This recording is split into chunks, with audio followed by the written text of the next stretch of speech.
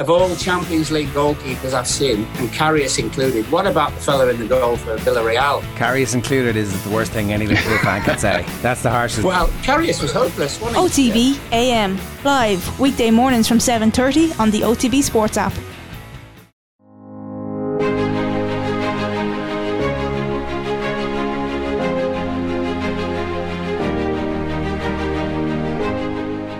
When I was about 10 years of age, I was told girls weren't allowed to play rugby, and it always kind of stuck. And then when I was early 20s, my GAA season has ended and I had a chance to play something new, and I thought now's the time to give rugby a try.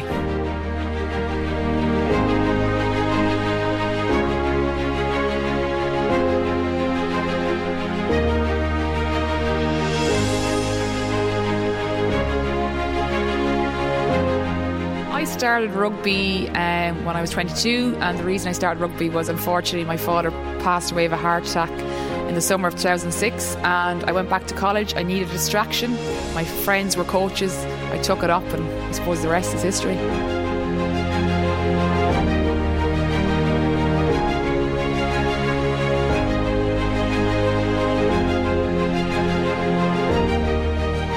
I started rugby when I was 22. I was in college in Newell and I was captain of the soccer team, and I was a centre half, an absolute maniac, so everyone said you should try rugby. I loved the physical side of the game and I absolutely fell in love with it in the first training session.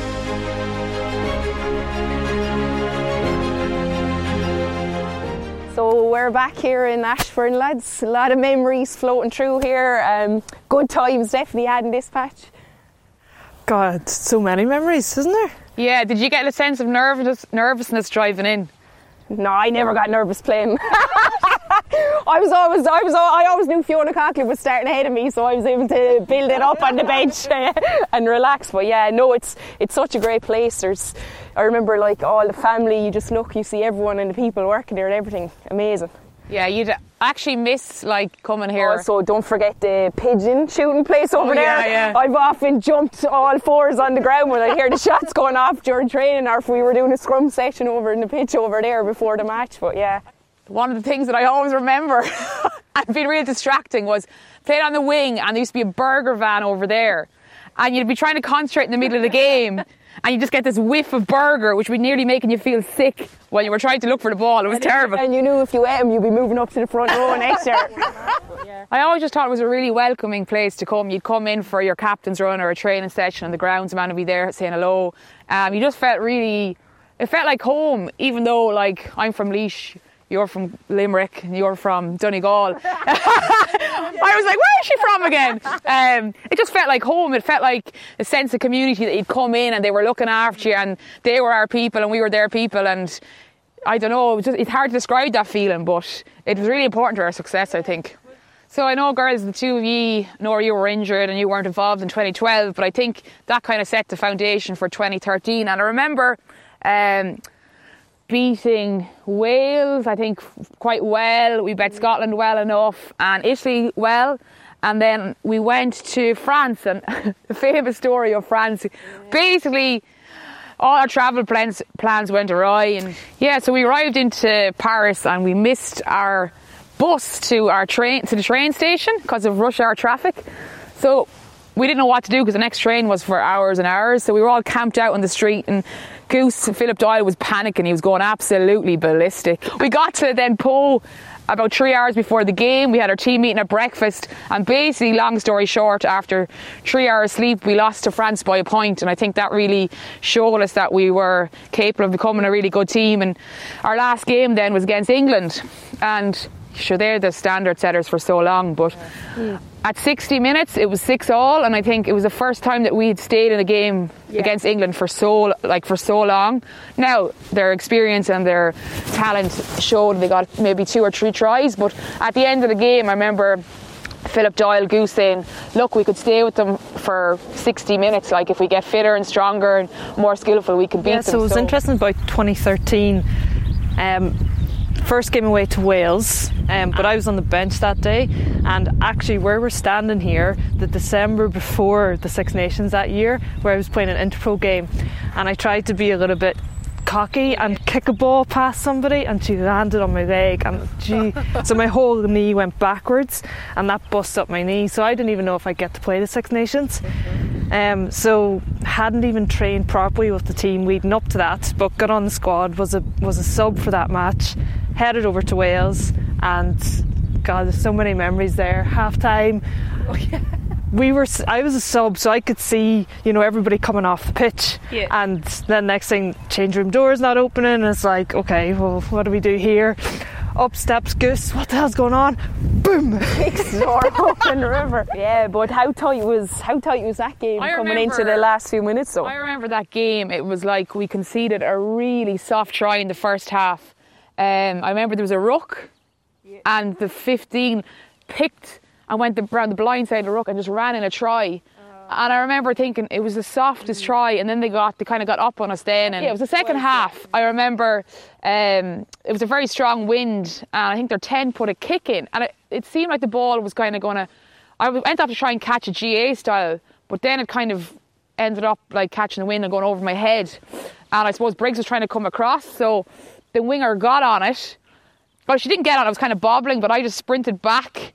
And just as she was about to ground it, I managed to kick it away with my big toe, and just moved a slight inch, and she couldn't touch down. But if she'd scored that try, which was towards the end, we wouldn't be standing here talking about the Grand Slam. It's just, it's mad how the small inches can make such a difference. Like Gillian Burke. Get the try. Yeah. Nicknamed National Treasure, wasn't it? Yeah. She was nicknamed National Treasure for that try for a long time. And there was so many moments in that, and I think, everybody presumes now, oh yeah, Wales, you beat Wales, which they didn't do this year, but back then, it was never a guarantee. That year, we never looked beyond it.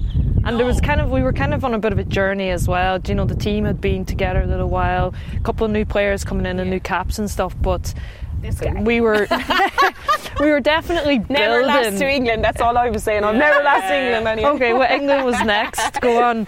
England was next, yeah. So that game was unbelievable here in this pitch.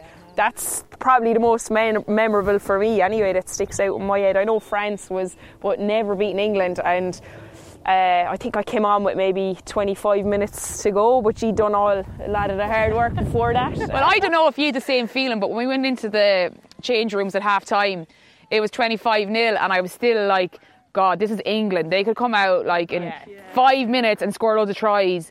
And I remember just thinking, right, we have a good lead, but we can't be complacent, we can't be comfortable. And that was the message from the management. I think, as you said, the second half we did a lot of defending, they had more ball. But as you said then, it was kind of like keeping an eye on, not the time, but like, oh God, like, well, technically 5 minutes left. Could they mathematically score? And then you're kind of enjoying, you're like, God, we're going to win. Are we? Oh, and yeah, concentrate. No, we're not. And then the whistle blew, and I always remember this, the scoreline, looking up at the scoreboard. Yeah. I don't know, that's always forever ingrained, like just 25-0. Yeah. And the picture that we have underneath it as well is kind of pretty cool.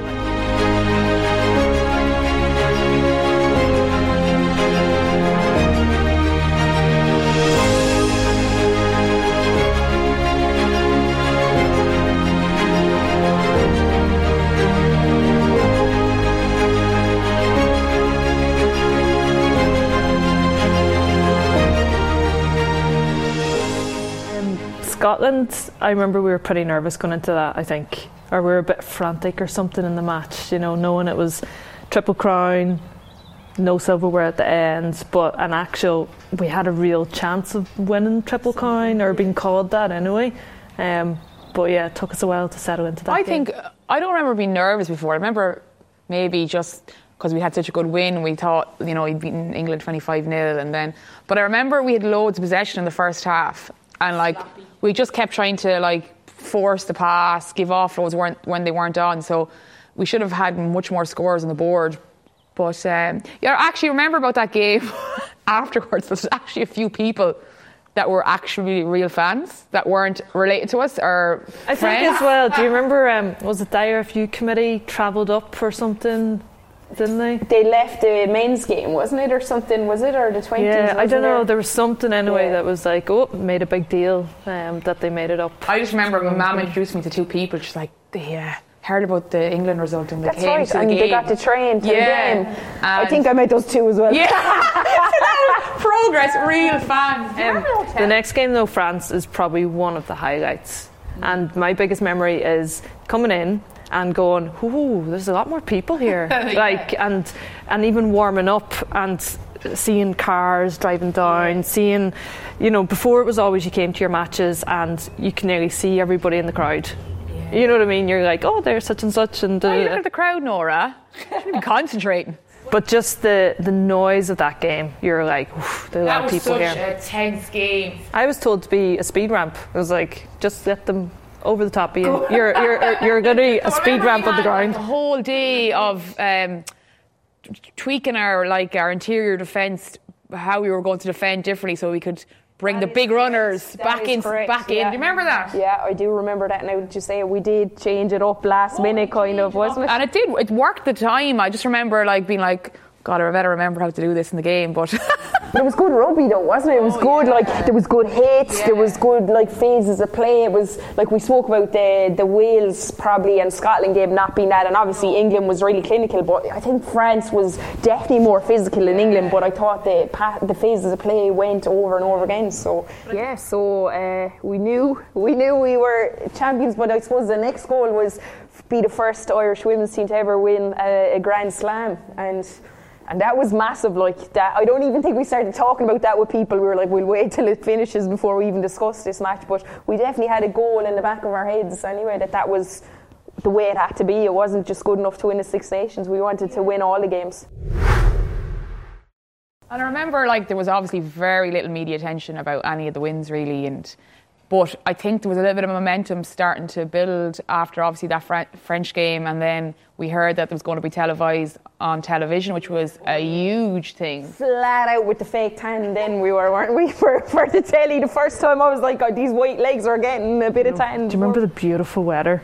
When we all arrived? Because I remember the pitch being sandy though, so even though it was dry the day before, it just the next day was... The pitch was in muck though, wasn't it? I remember we were doing you do your team run or whatever. I remember it was people were getting grazed, it was cold, there was sleet coming, there was sand everywhere. It was just... I was disgusted as a winger on that surface. Just was... You're like, this is going to slow me down. Actually Never it was had so that problem, bad. Maddie. It was like running in a ploughed field. We definitely though in 2012 had beaten Italy very well here, and we scored some lovely tries and it was quite expansive, so I'm not sure. Italy are a very good team, but I'm not sure if we thought they were going to test us that much on that day. No, and they scored first. They got 3 points first. I know sports psychology and all that and all the things you learn over the years, but I remember kind of panicking when they got the penalty and being like, God, this could go horribly wrong, we're not going to win a Grand Slam, oh my God. I suppose, we'd worked obviously on defensive stuff, and I think so then obviously Joy spotted a gap. She went for before that as well. Do you remember that? Because she went to win the ball before, and I don't know if she got blasted out of it or anything. Right. And the whole time you remember Fee Cockins and everybody's here, don't give away a penalty, don't give away a penalty. She was screaming this, and so we were all very much on the same wavelength. Yeah. But I think when, as you said, probably Italy's last attack of the game, maybe 1 or 2 minutes to go in the match, and then you see Joy put her head in and her hands on the ball, and I think everyone I was just like, what way is the ref going to go? I was just like, oh, she's messed it up. It's like you're kind of torn between it. I'm just like, oh my God. And then the referee's hand. Yeah, and I remember just panicking, being like, what way is this going? But then we still had a bit to do. You felt like that was the moment of the game. You felt like this is it. They're not going to get back here. There's probably a minute. We're going to get the penalty. We're going to kick up. The line-out was going well enough. We were hitting the front. So I feel like that's definitely the pivotal moment of the game for me, because you just saw the referee's hand. Then we knew that the line-out was going well. So we knew that we probably a minute and a half, if even left. We knew it wasn't over, but we knew Briggsy has a big boot. We were going up that pitch, and obviously we won that line out. And then how were you feeling at that time? Anyway, I remember my father had died a good few years ago, and I remember when I were worried about something, I'd pray to him. So I remember in that game when I probably should have been thinking about something rugby-ish, going, Bobby Miller, put us through here. Make us win this Grand Slam. Come on, Bobby, deliver. You've delivered before. And the funniest thing was, my husband is not one to be religious, but he said he was praying during the game to him as well. But I thanks Bobby for that, because you did put us through. Good man, Bobby. Good man, Bobby. It was definitely like the more senior players, you could almost see relief in their faces. Obviously, I was like, this is normal. This is my first year.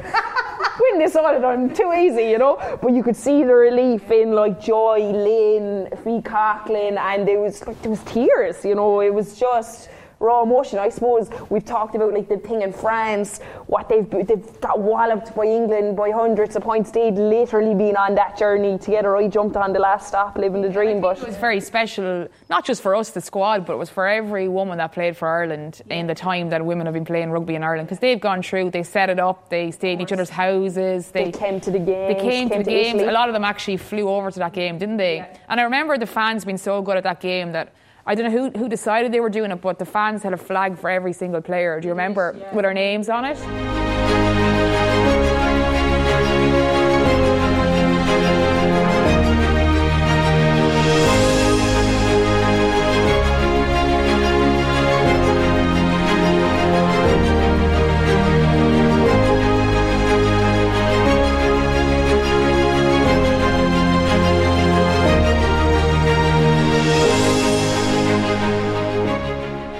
So I suppose back then, Ali, no one got to see your try celebrations on Twitter, because there wasn't really footage, was there, released after games, or social media wise there wasn't nothing. You could see it more and more now. It's really good, but back then... Yeah, I remember in 2013 just getting on Twitter, actually before the Italy game at the Grand Slam, and kind of even like the RFU website would have been the main way of kind of disseminating the information. So Twitter was there, but it kind of wasn't used. But you kind of think now, going on, how like, say, the Irish women play now, and like a try will be put up straight away, which increases the exposure. But it's like, it's a pity in a way you don't have those footage, or you didn't have that. Twitter's great for people to just go check a score, or check for putting the knowledge out there. But it's a pity in a way that and I don't love social media. Like, there's a part of me that doesn't like a lot of it too, but a part of it does expose the game to a lot of people. Yeah, it's good like that. I mean, you would have been flat out with them TikTok dances, wouldn't you, before the before a game? I don't even dancing before a game. Like, it's different, I suppose. Now we see those TikTok videos, so and normal, like, I think. Whereas if Fiona Coughlin would hit you with a slap across the head, she would not have danced before a game. Your captain wouldn't have liked that one. No. But but it's good. It exposes thing. We see it, like, you know, TikTok come on as sponsors. It's everywhere now. As you said, like earlier when we were chatting, like a try is scored, it's up in line 5 seconds, 20 seconds later. Like, that's the exposure the games need. And it's funny, like, it's really what hit me one day was I was in school, and one of the first years, I wouldn't know anything about rugby, just came up to me and she goes, "How come you're not playing here?" And it was a sevens tournament or something. Yeah. And I was like, "How do you even know they're playing?" She's like, "Instagram." Oh. Yeah, 9 years on, guys, since that 2013 year. Jeez, mad, isn't it? So where do you think the game is now in Ireland? Like, is it, we obviously won the Grand Slam, we were lucky to be part of that team. How do you think women's rugby has gone since then? Is it the way you envisaged it to go? Did you think that was the way the team or rugby would go? But I think, like, at the time we were still in that kind of, the wheels were still moving, wasn't it? And we went from 2013 to 2014, and what a year that was. There was some retirements after that. 2015 still relatively positive. So I don't know. There's probably something there between then and 2017 and further. Yeah.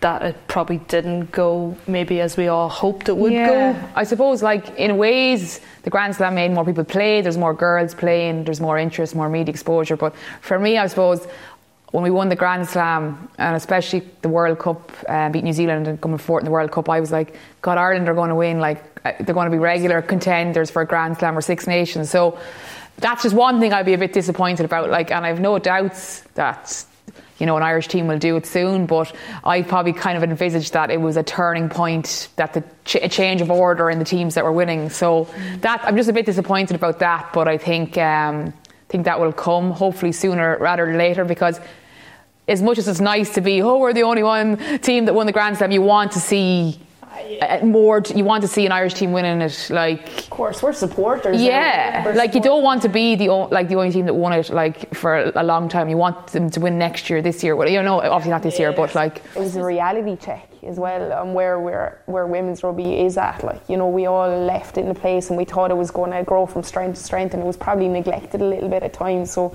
it's good to see. It's good to see it's gone back. Yeah, I definitely felt it was neglected, and I'm going to be honest and blunt about that. And people can say what they like, but definitely I was involved in sevens.